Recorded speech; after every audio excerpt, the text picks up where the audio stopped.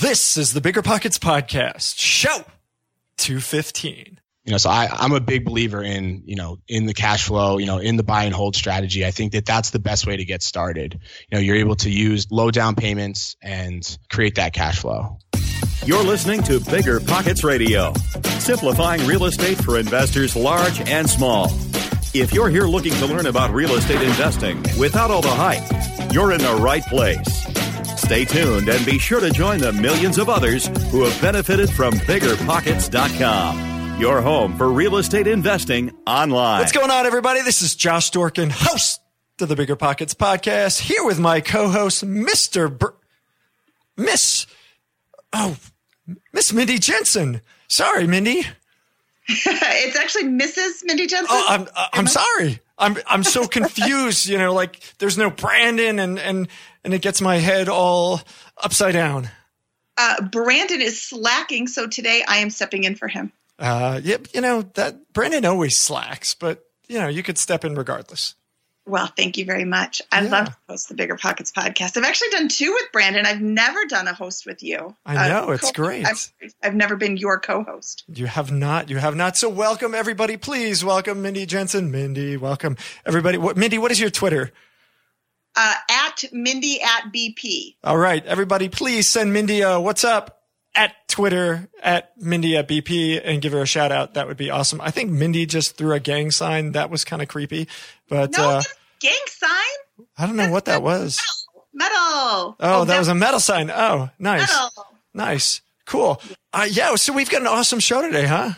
We do have an awesome show today. I had a really good time recording this one. Yeah, it was fun. I think you and I should do more of these. And I think maybe, the guy with the big giant beard should do less.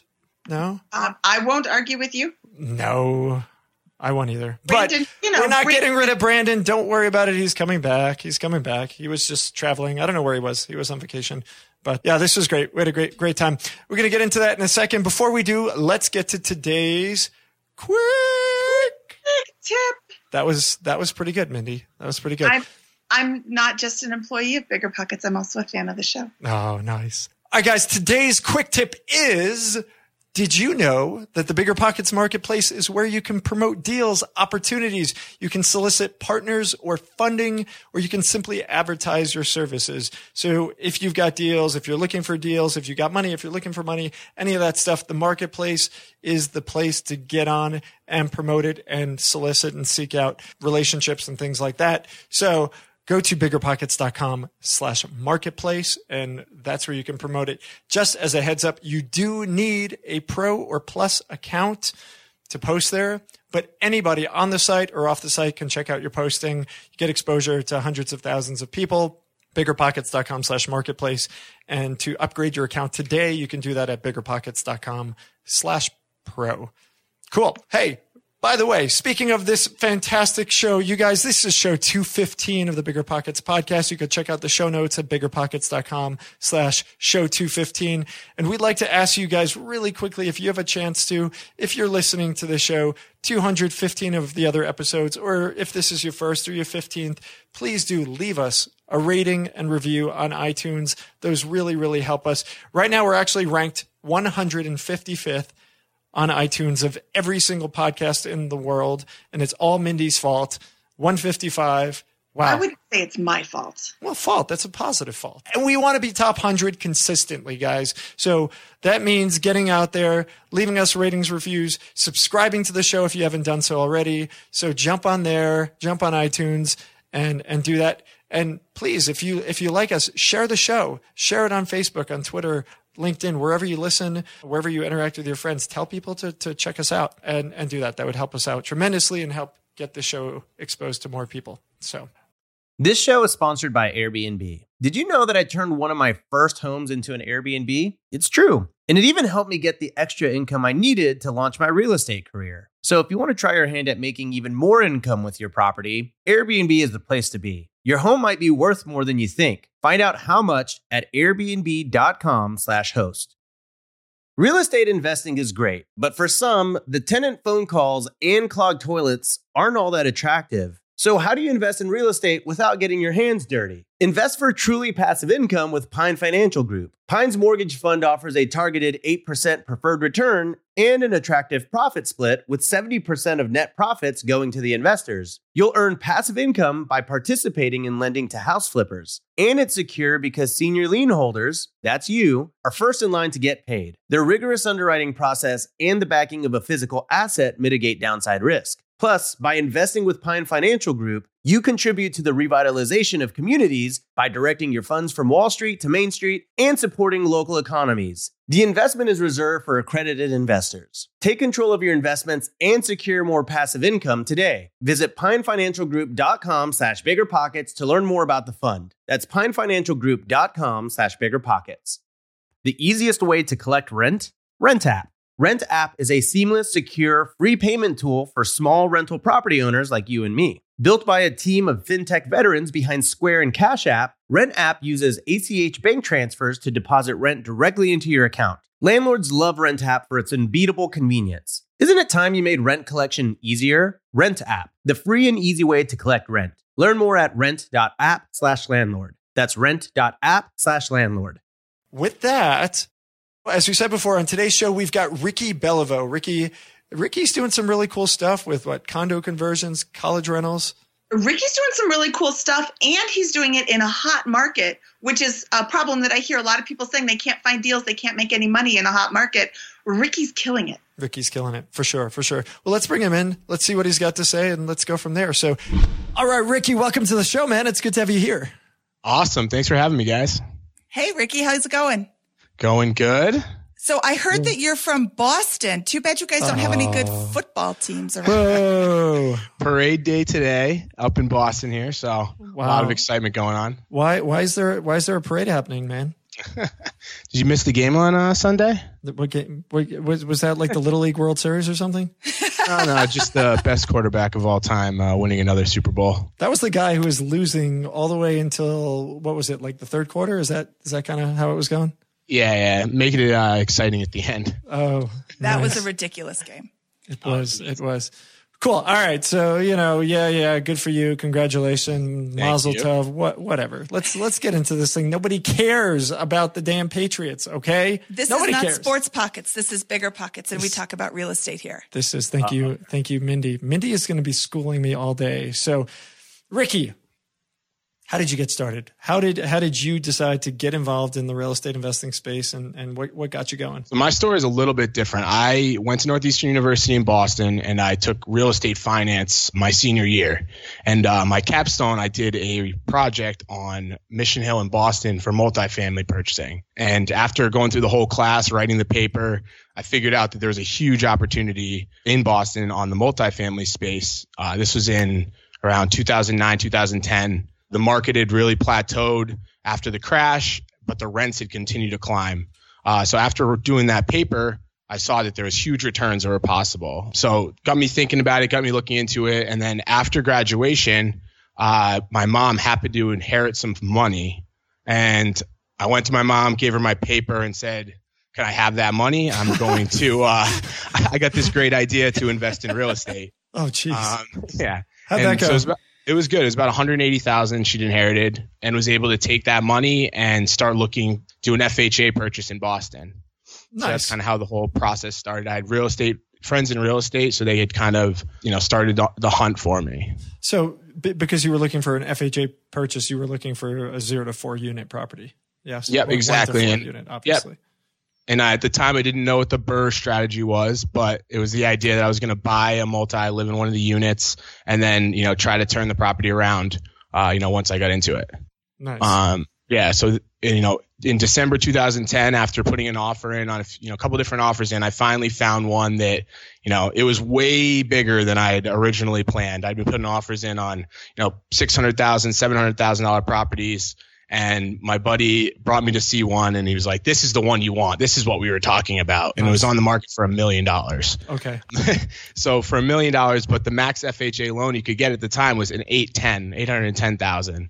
So with a bunch of negotiation, working the seller, we ended up getting it down to $930,000 purchase price. Nice. So the first building I bought Was this a 4-family property? Or? 3-family property. So 3-family property for 800, what would you say? 930,000. Woo. So that is not, you're not in Detroit anymore, are you, Mindy? No, this is a large building in Boston. Wow. So when you say large, what do you mean large? How big is each one of these units? So the building's 4,500 square feet. When I bought the building, it was a 9-bed, 3-bath. It had the first floor was rented and the third floor was rented. So I was going to move into the second floor unit. So that would be my unit. And then I would renovate that unit. And then the plan was like a little bit different. I was going to have the third floor move into that unit once I was done, and I would move upstairs. So I kind of was able, within a whole year, I was able to renovate the property. All right. So let's talk a little bit about numbers here. I mean, a lot of people who hear this think you're crazy. Wow, you're spending that much money on 3 units. Obviously, you're in Boston, so things are a little more expensive in markets like Boston, New York, LA, San Francisco. What do the rents look like on a property like that? So when I bought it, the rent for the first floor was $2,100 and the third floor was $2,300. And now they all rent for $4,100 a unit. Wow. So it's $12,300 a month in rent roll. So what's in your units? How many bedrooms, bathrooms? 4-bed, 2-bath. So they rent for just over $1,000 a bedroom. Wow. So $12,000 a month rent roll. And you did that by obviously improving the property, right? So you went in, fix it up. I'm assuming this is in a higher class neighborhood, a better neighborhood. Yeah, so it's located right near all the major colleges. So it's all college rentals. All the renters are college students with parents that are co-signing on their leases. And there's a 0 vacancy rate. Since I bought the property in the end of 2010, I've never missed a month of rent. So okay, so you're renting the units out to like a handful of college kids per unit. Is that kind of what you're Exactly. doing? Yeah, four college kids per unit. Wow. Okay. So do you rent out each individual bedroom or do you rent out the whole space? No, it's a single lease. So Okay. a single lease with 4 signers and then 4 co-signers. Wow. So that makes it somewhat complicated. What would you say to people who are thinking about doing this? What are the headaches that kind of come with doing that? The 4 signers and 4 co-signers per unit. So when I first started, I didn't use a property management company, and I was involved in that process of getting it rented, getting the co-signers, checking out the tenants. And I quickly realized that using a property management company was the way to go. So after about a year of doing it myself, I hired a property management company, and they handle all the tenant relationships, all the lease signings, and everything on my behalf. Got it. So I highly recommend, using property management. Let the experts do, what they do well, and then, you can do what you do well. I have a good story from back in the day. That first year, I remember I was at a bar. It was like 11:30 at night, and I get a call from a tenant that he smells gas. And and that I quickly realized I was like, being the one on call at 11:30 at night wasn't for me. So you don't want to go deal with your college students' gas at 11:30 at night? No, definitely not.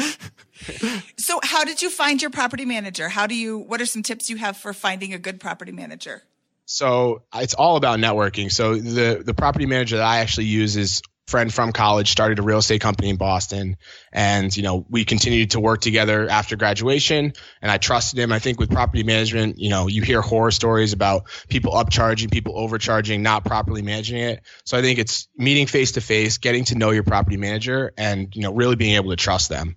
In the early stages, keep a really close eye on the numbers and what they're billing you for, so that then, as the property continues to mature, you don't have to worry about that. You have that trusting relationship. No, that's great. I want to ask you a couple of things. I want to go back a step and then actually come forward. So you took real estate finance in school, right? Correct. How do you think that was helpful in your real estate investing? How did that give you a head start? I mean, to be able to go and buy $1 million 3-family property, I'm assuming some of that knowledge that you picked up in school was helpful.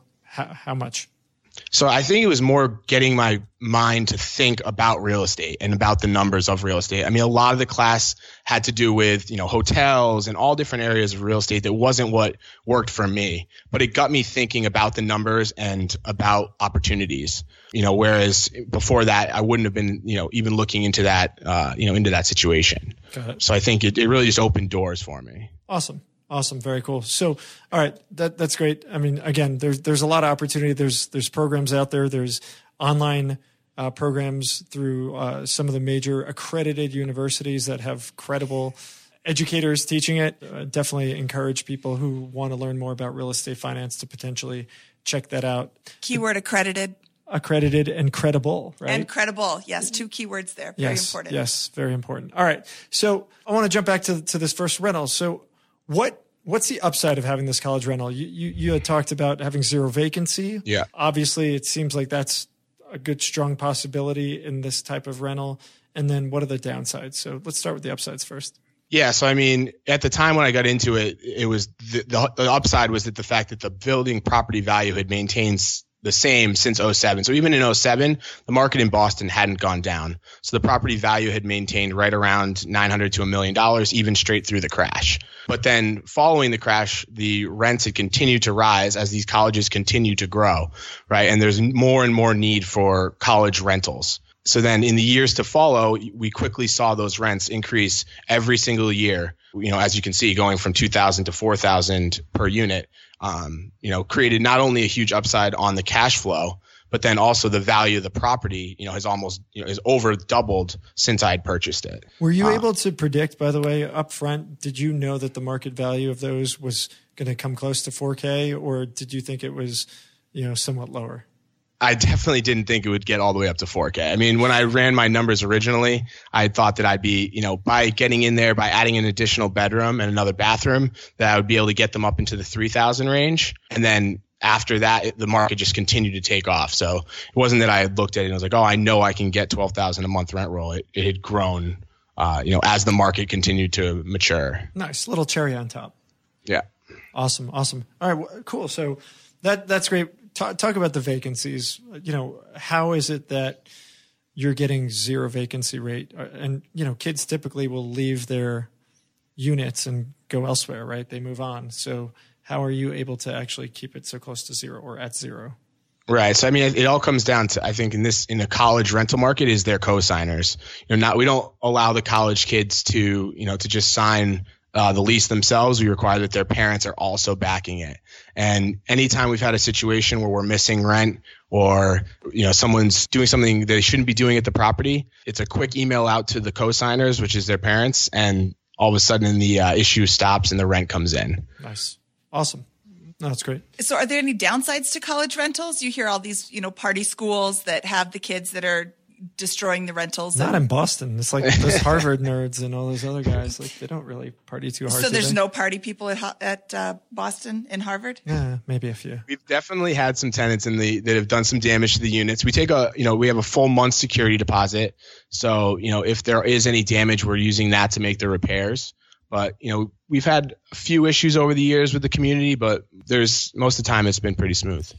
So we did a show, I think it was with Darren Sager way back. Not Mindy and I. It was with the tall guy. The other one. Yeah, the other one. And he had talked about hardening his rentals. So he was putting in really good flooring. He was putting in, better, more hardcore durable appliances, things like that, spending more money where a lot of people's instincts were to spend less money on a college rental. I think it was Darren. And, he swore by it. Yeah. Swears by it. Yes. So are you doing anything like that to harden the rentals, or are you just kind of putting, standardized stuff in there? When that first one, I really had no idea what I was doing. So yeah. It was more just going to Home Depot and buying the supplies that I could afford for it. So, I mean, in the end, went with the solid laminate flooring, some solid wood cabinetry, and it's worked out well. I mean, I think looking back at it now, the decisions I made definitely worked out well for the property. And I think by making those decisions going forward, could help someone else. Awesome. Okay. So let's go back to, you said that you made a lot of improvements to the property. You've added an entire bedroom and bathroom. Where did you get the space from, and what other improvements did you make to the property? I thought when you first purchased it at 930, I thought you grabbed a whole brand new property. No, I'm not from Boston. When I'm looking at buying property, I'm really looking at that upside, whether it's back then or even now. So if you can find a double parlor, so it has an extra dining room, or even a dining room in general, I look at that as a room that's a bedroom, right? Nowadays for college rentals or even young professionals, the use of a dining room has dropped. It's almost doesn't happen anymore. So you're able to take that dining room, close that off, and then create another bedroom. And in my rental market, bedrooms equal more cash flow, right? So you're able to take it from, what a 3-bed rents for to a 4-bed rents for, you're immediately going to see an increase. So I still use that today. So when I look, I'm looking at properties and I'm doing my analysis, I'm looking at what the current cash flow is, and I'm saying, is there ability to add another bedroom? Is there an ability to add another bathroom? And I think the most important is the bedrooms. If I'm able to increase that bedroom count, I know I'm going to be able to increase the cash flow. That's great. That's awesome. So what's this thing worth today? I just got it reappraised for $2,150,000. Wow. In 7 years, it went up. Doubled. Double. I don't do math. Yeah, over doubled. Like I just took out an equity line on it, so I just got a new appraisal on it. Wow. Congrats, man. That's great. Thank you. That's not a bad first deal. And I'm sure mom is real happy that she lent you that money. She's very happy. Sweet. All right. So what next? I mean, that's not all that you've done, correct? Right. No. So after that, I got myself into another college rental in a similar area about a year and a half later. Similar process. I was able to add more bedrooms, increase the value. And as that business was going well, I was then able to get, after my third project of, doing rentals, I was able to then cash out refinance all 3 of them. One thing that occurred is I was expecting to get more cash than I had. When you work with a lender, a lot of them tell you, oh yes, of course we'll give you this, 75% LTV. Yeah. And then when I went to do my cash outs on these 3 projects, I was expecting to really be able to launch my real estate business. And 2 weeks before, instead of giving me full 75 LTV, they decided they were only going to give me $100K per building, which, that was almost half of what I was expecting to get at the cash out refinance. So it was a little bit of a hiccup in the growth, but it was still a solid amount of cash coming back, to move to the next stage of my business. So really quickly, the second was another college rental, similar area. Was it a multi or was it a single? 4-family. Another 4-family. That was a 4-family. Yep. And then what about the third one? The third one was supposed to be my first flip that I was going to do.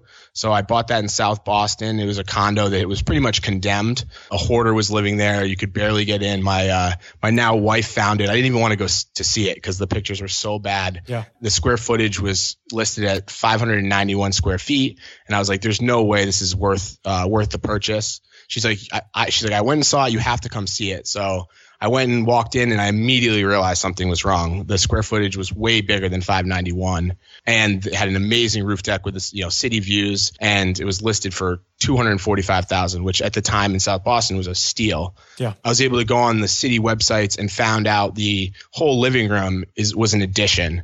So there's a 200 square foot addition that had been permitted and added, but was never reassessed. So the unit was actually 791 square feet, and the agent hadn't done any research. So they were selling it per square foot at like a 591 square foot value. Wow. And that happens a lot. I mean, so how would somebody, and I think Mindy, you're probably a good one up for this. How does somebody go and find those gems, the ones where the agents and haven't quite done their homework and incorrectly write down square footage, something that you may not have normally visited to check out? I think you just have to look at the pictures that are online and look at the pictures that they're putting in there. A lot of agents will take the easy way out and say buyer to verify all square footage, which is a good indicator that they don't know what they're talking about. Nice. The buyer is technically responsible for verifying all the square footage anyway, but when they say that could be an indicator that there's, an add-on room that they don't, an unpermitted add-on room. So, I want to know how you how you add on to a condo. That's a good question. So it was the other units had already had the additional square footage, but it was just a flat roof where the living room was. So the third floor, this is a third floor unit. The other 2 units had already had that area built out, and it was just a flat roof. So then what the owner of this unit did is he built an addition out onto that flat roof to include that additional 200 square feet into his unit. Oh, Interesting. This I don't is think back- I've ever seen that before. This was a very interesting. I mean, like, it was condoed back in the 70s, which you don't see very often, that someone split a 3-family into condos back in the 70s. So it's been condoed for a long time. Got it. Interesting. And where did you get the down payments for the second and the third property? You said you borrowed money from your mom for the first one. Yep. So the first one was from my mom. And then for the second one, I was a year and a half later, I was able to do another low down payment FHA purchase. So that one was, I bought it for $825,000, but the loan limit was $810 at the time. So I only had to put down $33,000. So at the time, I had been recuperating cash flow from the previous property, as well as working full time. I was working in finance, so I had the cash to purchase that next property as well. Got it. So when you say that you got an FHA purchase, that's an owner occupied right. loan. So you moved from the one unit to the next, from the one property to the next? Moved into the basement apartment of the next property. Correct. What? You didn't want the penthouse? Why not? I did, but it was the lowest rent was on the basement unit. So moved into that one. Got it. Yeah. And that's obviously, I think, a pretty solid tip for those people who are thinking about doing this strategy, right? I mean, I know it's tempting to say, hey, I'm going to take the best unit. But if you take the worst unit, you typically can make more money, or at least, defer more of your costs doing it that way. So exactly. There you go. Cool. All right. So you got through these first 3 properties. What was so we had that hoarder story, the 4-family, and how did that hoarder project turn out, by the way? So it's actually the one I'm sitting in right now. So instead of doing my first flip, I was renting around the corner, and when I finished, I decided to move in. So I still live in this unit today, and this was one of the 3 that I was able to cash out. And I ended up putting $75,000 into it, and I was able to cash out $100 about 6 months or a year after finishing. And what's it worth today? Around $600,000. So you pay $220, give or take. You put $75K in, give or take $300K, and it's worth now $6. When did you buy that? 2013. Wow. Yeah, South Boston has been one of the hottest real estate markets in Boston for the past couple of years. That is crazy. That's really crazy. Awesome. All right. So you got these first 3 properties. You're not done yet, are you? No. So then just getting started. So I was trying. This is actually kind of like Brady. Is that? Yeah, I got 2 more to go. Ouch. But yeah, no. So then I actually was looking in, obviously you hear people on, all the time, like, oh, it's too expensive, I couldn't afford it. So Boston at that point started to be very, very, very hot for real estate. I mean, it had gone through 2007. By that time, it was into 2013. People were, buyers were back, investors were back, and, it was becoming more and more difficult to purchase. So I was trying to buy in an area in East Boston, which is I'd heard a lot about. It's near the downtown area, and I kept getting outbid on every building I was going for. And I was running the numbers, and I couldn't afford to pay any more than I was offering due to the cash flow. And what it was is all the big investors were going to take the appreciation and run with it. So it just wasn't working. So at that time, I had to do something. So I was like, well, maybe I'll try this condo conversion game. So I switched the way I was analyzing properties from looking at, my cash flow returns that I could get, and looked at it as, what could I get if I was to split these and sell them as condos? And at that point, I reran the numbers, and I said, I can pay more than these investors are paying if I'm willing to do condo conversions. What is a condo conversion, really quickly? So condo conversion is when you purchase a building somewhere between, I guess it would be 2 to 4 to even larger number of units, and then you convert it into condos. So you change the deed from a single unit into 3 units or 4 units, and then you would sell those off to individual buyers. Got it. And what's required of that? I mean, how? So I go and I buy a duplex, for example, and I change the deed. And so each of the units gets its own deed now, and then I can sell each of those properties as a separate property. How does walk us through the actual steps? Right. So if you don't mind. So I would highly recommend using an attorney. Really? I just went to night school. So the actual process of having the deed amended and resubmitting that is, it's all you have to have an architect who's going to redraw up the condo documents, the plans that go with that, so that when you submit everything to the city, they're able to document exactly what you did and then now what the current units are and their size and all that information. So you need a really good architect to handle part of it, as well as an attorney to, handle the creation of the documents as well as the submitting it through the city. And what about HOA? Yep. So your attorney will handle the process of setting up the budget as well as the creation of the condo docs. And then once you sell, it does get complicated because when you create 3 condos, you have 3 separate buyers. A lot of them are first-time home buyers. You have to have someone run that association, which, when there's 3 first-time home buyers, there's not always a guarantee that one of them wants to step up and take on that type of responsibility. Got it. So we've actually, to resolve that, we've actually started a property management company to manage condo associations so that then we can move these condos directly into the management company. That's a great idea. It's a really good idea. All right. So what does all that cost? So let's forget about the actual physical cost, but what's the cost in legal docs, for example, average? Yeah, so for the architect, he charges about $2,000-$1,500 for the creation of his plans. This is just for the legal side, and to do the measurements and then submit that. And then the attorney's fees are around $3,000 for to create the condo association. That's it. Yeah. That's it. So literally I buy a duplex, a triplex. I go find an attorney, cost me a couple $1,000. I found an attorney, an architect, cost me another couple $1,000. And all of a sudden, presumably you're going to want to do separate metering, all this other kind of constructive stuff. But from a legal, physical perspective, those are my costs, non-constructive. Yeah, it was actually when I first looked into the first one, I was really surprised that the process was that simple. I got introduced to an attorney who had some expertise in it, and he ran me through the process, and it was really that easy. All right, so let's talk about one of these condo conversions. You were talking about, I think it was like a small multi or something like that you had just bought. Yeah, how many units were there? Yeah, so there's one that I blogged on Bigger Pockets that just finished up. So that one was a 3-unit property that I purchased for $650. That was a 4,300 square foot building in East Boston. Got it. It took us about 10 months of renovation, and the cost on that was about $550,000 of renovation costs. $550K in renovation. Okay. Yeah. Okay. Yeah. And so those just sold, and they're closing the first week of March. So the sellout on it was, what are we at? 1.7 million on the sellout. Wow. So your costs are give or take 1.1, and plus, extra fees here and there, and you sold it for 1.7.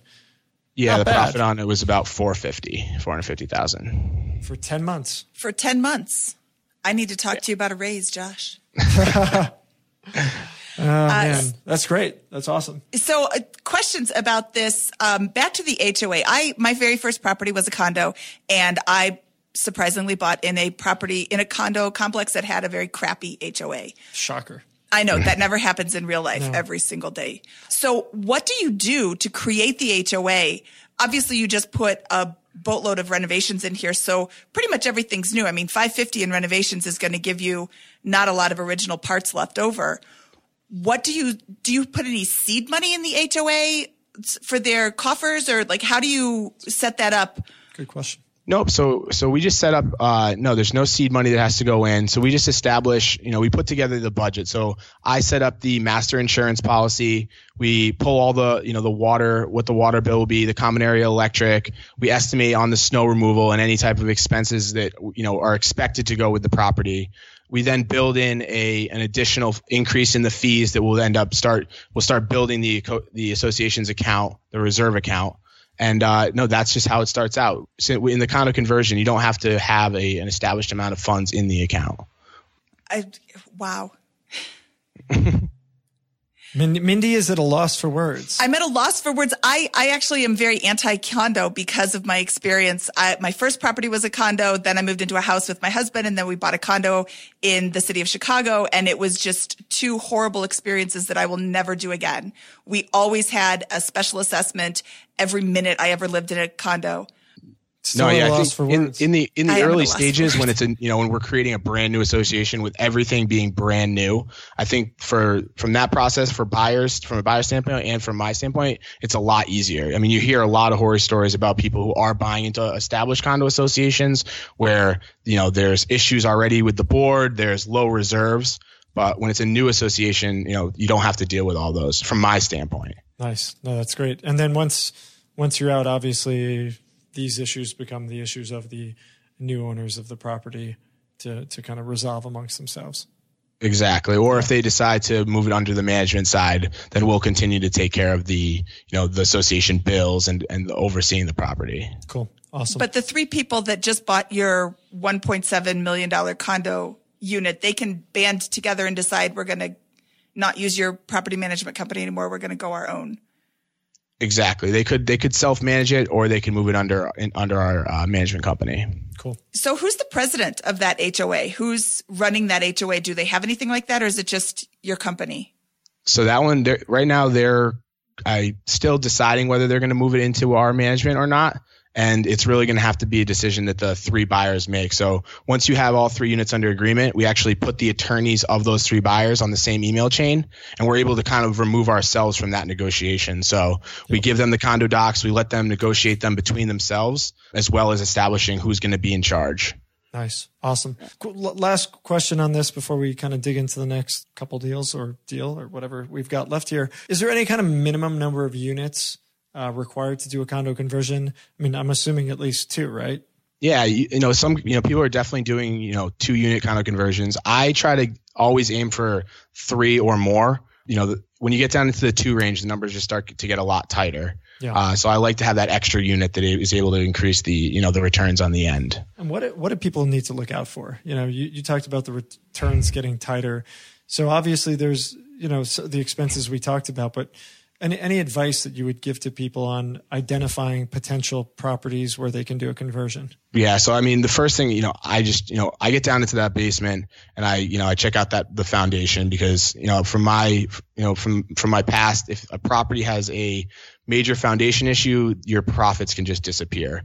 The other thing that on my project, since I'm doing a complete gut renovation, I know that everything is going to be, we're going to be ripping out everything. So my budget's pretty set in stone, other than if I had to do major structural repairs. So for someone who's starting out, I meet with a lot of young, investors who are doing this type of project, and it's really be careful with those major expenses, the plumbing, the electrical, those will immediately wipe out your entire profits. In Boston right now, the price to do plumbing is around $40,000 on a 3-family. Mm-hmm. Electric is very similar as well. So if your numbers are, you're looking to make, 50 to 100 on a project and you didn't expect to do plumbing and electric, and then you have to, you just made no money. Yeah, for sure.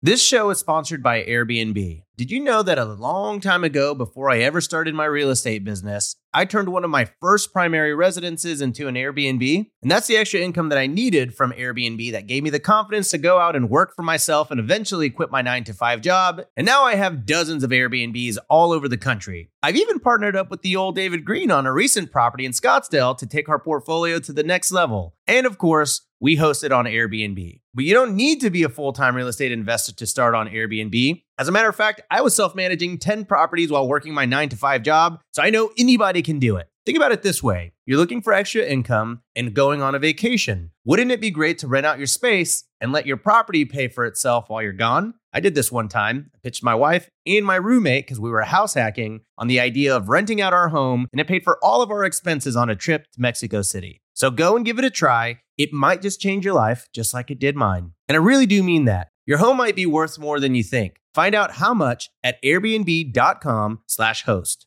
Pretty good little episode, right? While you were listening, you could have been getting paid rent with RentApp.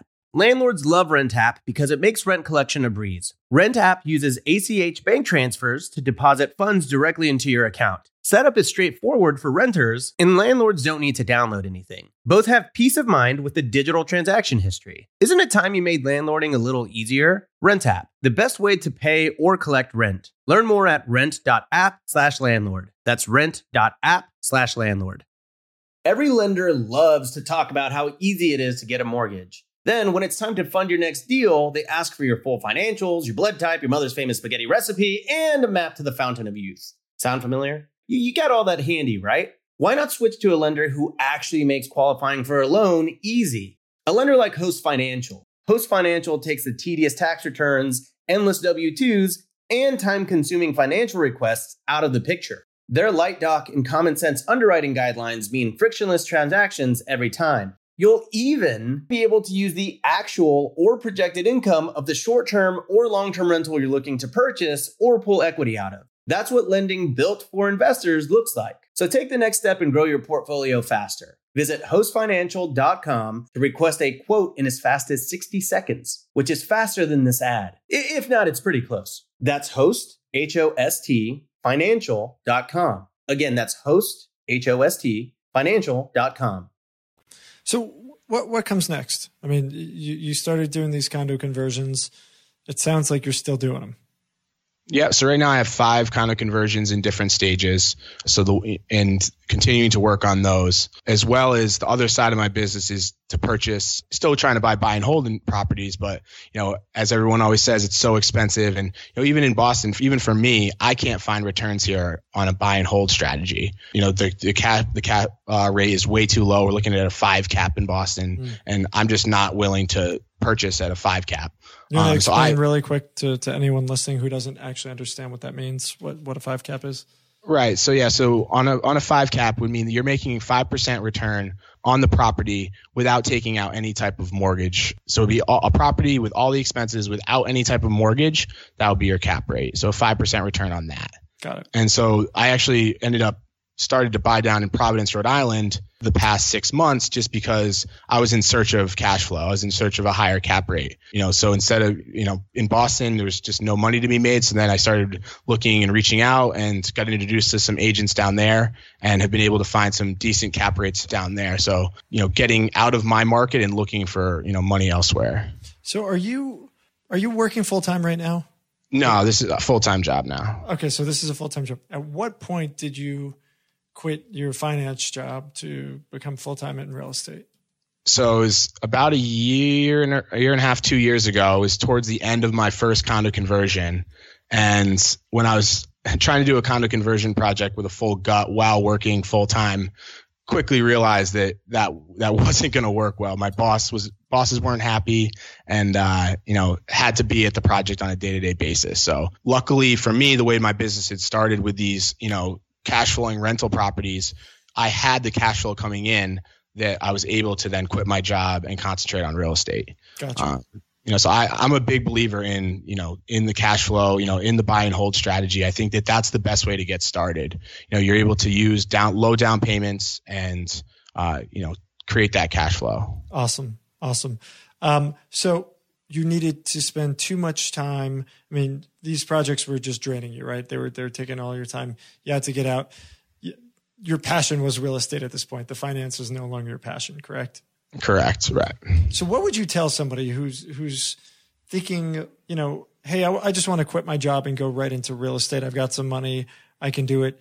I know you had talked about using that job as a means for having income coming in. I always like to tell people keep the job as long as possible. And it sounds like you did that, but what would you say? 100%. I mean, anyone, I talk to people and they say, they want to quit their jobs. These young guys are not, they want to go into real estate full time right away. And I say, that W-2 is going to be your lifeline to getting this business started. When you meet, lenders, they want to see that, the W-2 paycheck coming in on a weekly basis. And then that's going to help you get those first loans. Until you become established in the real estate game, they're not going to give you loans based on what you've done. Or your dreams of real estate. So stick with your day job, use that money to come in and then do the real estate on the side. You can balance both. Yeah. Well, some people, Mindy, but some people. So let's talk about how you're getting these properties rehabbed. Are you a DIY guy? Are you out there swinging a hammer?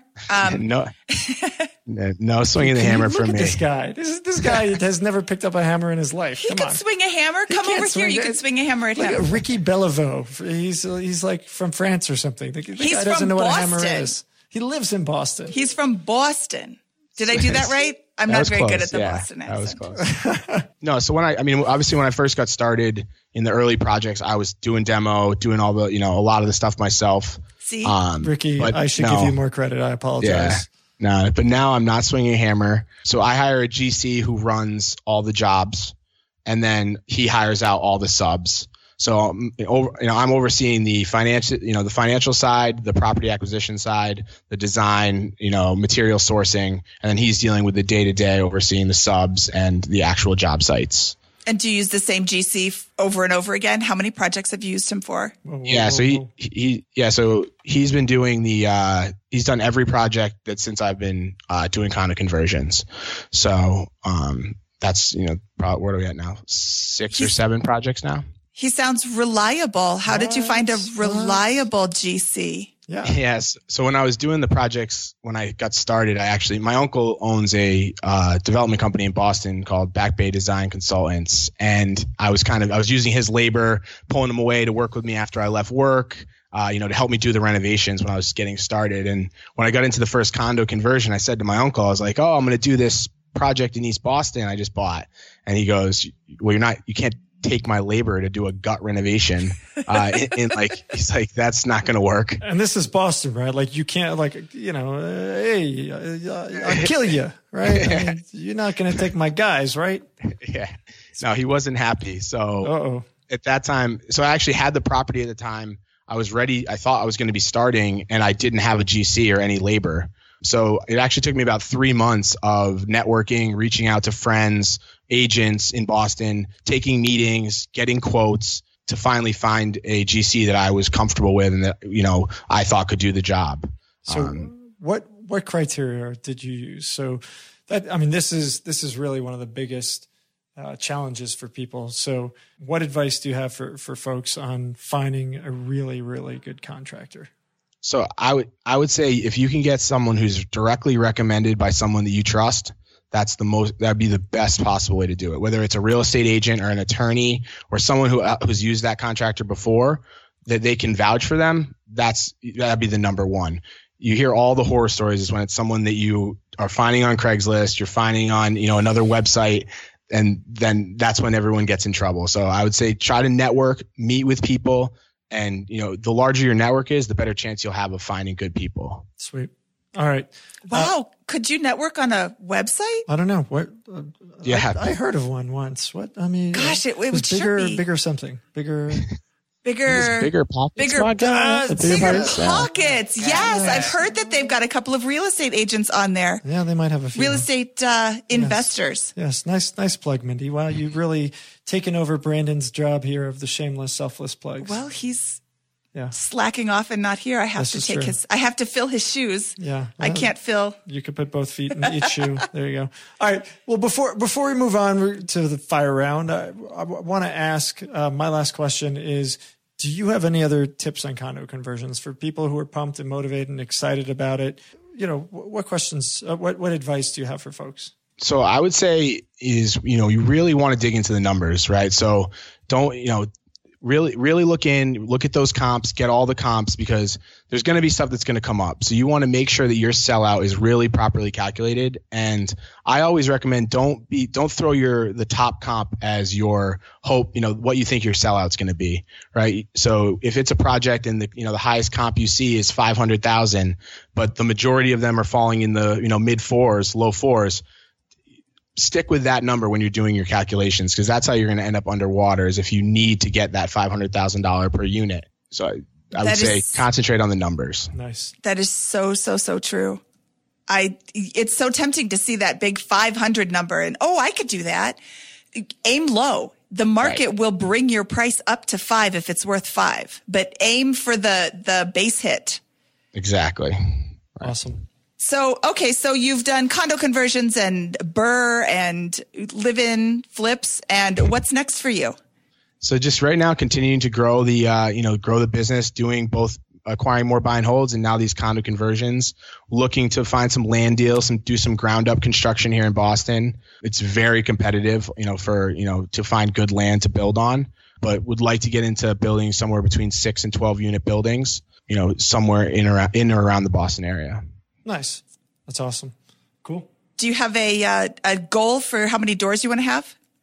No specific number. All the doors. Yeah. I want all doors. No, just continuing to grow at a steady pace. Last year gained around 15 or 16 units. And so kind of continue around that pace. And those units in a market like Boston are obviously worth a lot more than units in St. Louis or I don't know, Detroit. It keeps coming up. Have you been to Boston and Detroit? Yeah. When you compare the two, it's weird. It's weird. Yeah. All right. Cool. Well, let's move on. It's time for the fire round. It's time for the fire round.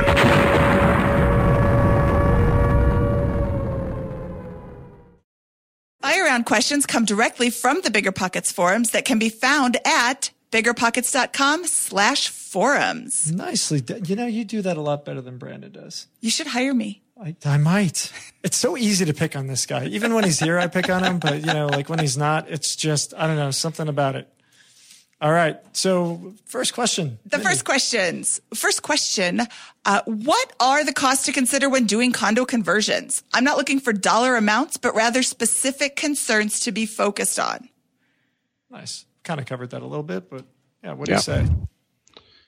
Yeah. So I think, when you're going into a project, I would say the first thing you want to do is you want to really take the time to draw out an Excel sheet or some type of calculation. I think on BiggerPockets, I think you can find some help with this. So for calculating out everything that you're going to be spending, and one thing you'll realize when you deal with these contractors is a lot of times there's things that you're going to end up having to spend money on that are not going to be included in their original quote. So be very careful with the line items of everything you want to be completed so that nothing's missed when you're doing out all your calculations. Nice. And you can find that at biggerpockets.com/analysis. So cool.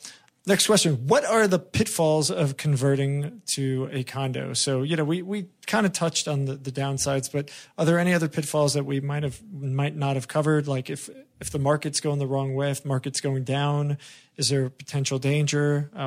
Anything else that people might want to look out for? Yeah. I mean, there's, obviously when you take a property that's a 3-family, you have the buyer scope on that is, you have a lot of investors who are interested and, that are interested in the full property and its full value. So when you go and splitting it into condos, removing the fact that the majority of investors aren't interested in purchasing condos. So when you go and split it, if there was to be a downturn in the economy, your buyer list could dry up from the young professionals or someone who'd be looking to buy, because those investors are no longer interested in purchasing individual condos. Investors would be more interested in the full building. So I think if you were to split into condos and you start selling them off, you could get stuck with one. Luckily in a city like Boston, you could always then switch it to a rental and just hold it as your own. But that could be a risk. But the risks are pretty minimal. Cool.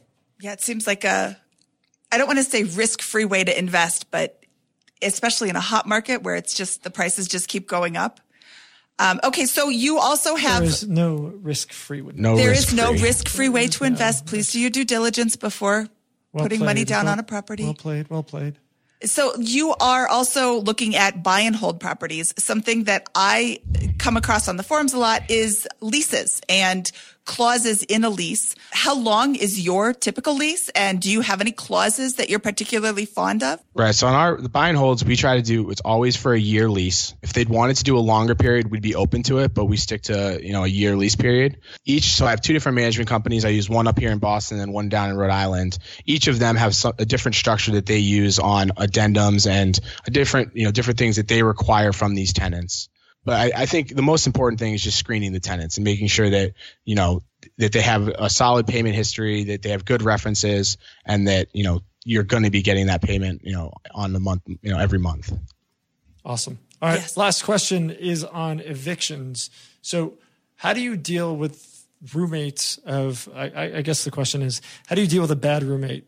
When you're doing, when you've got these college rentals? So if one of the roommates is being particularly bad, do you get involved? Do you get dragged into it, or do you have the roommates handle it? How do you deal with that situation? Right. So if they were, so if there's a single roommate that is, causing issues or is not paying, the nice part about having them all on a single lease where they are all responsible for each other is that we are able to then leverage that relationship. So if an individual person is not paying, then we're able to then go back to all of the people on the lease as well as their co-signers and then leverage them against that person to get them to start paying. That's where you try to avoid having individual leases for each bedroom, because then that's an individual person, you have to take them to eviction court. When it's a full group, you're able to then have them put leverage against that other person. Yeah. Yep. That works very, very, very well. So nicely done.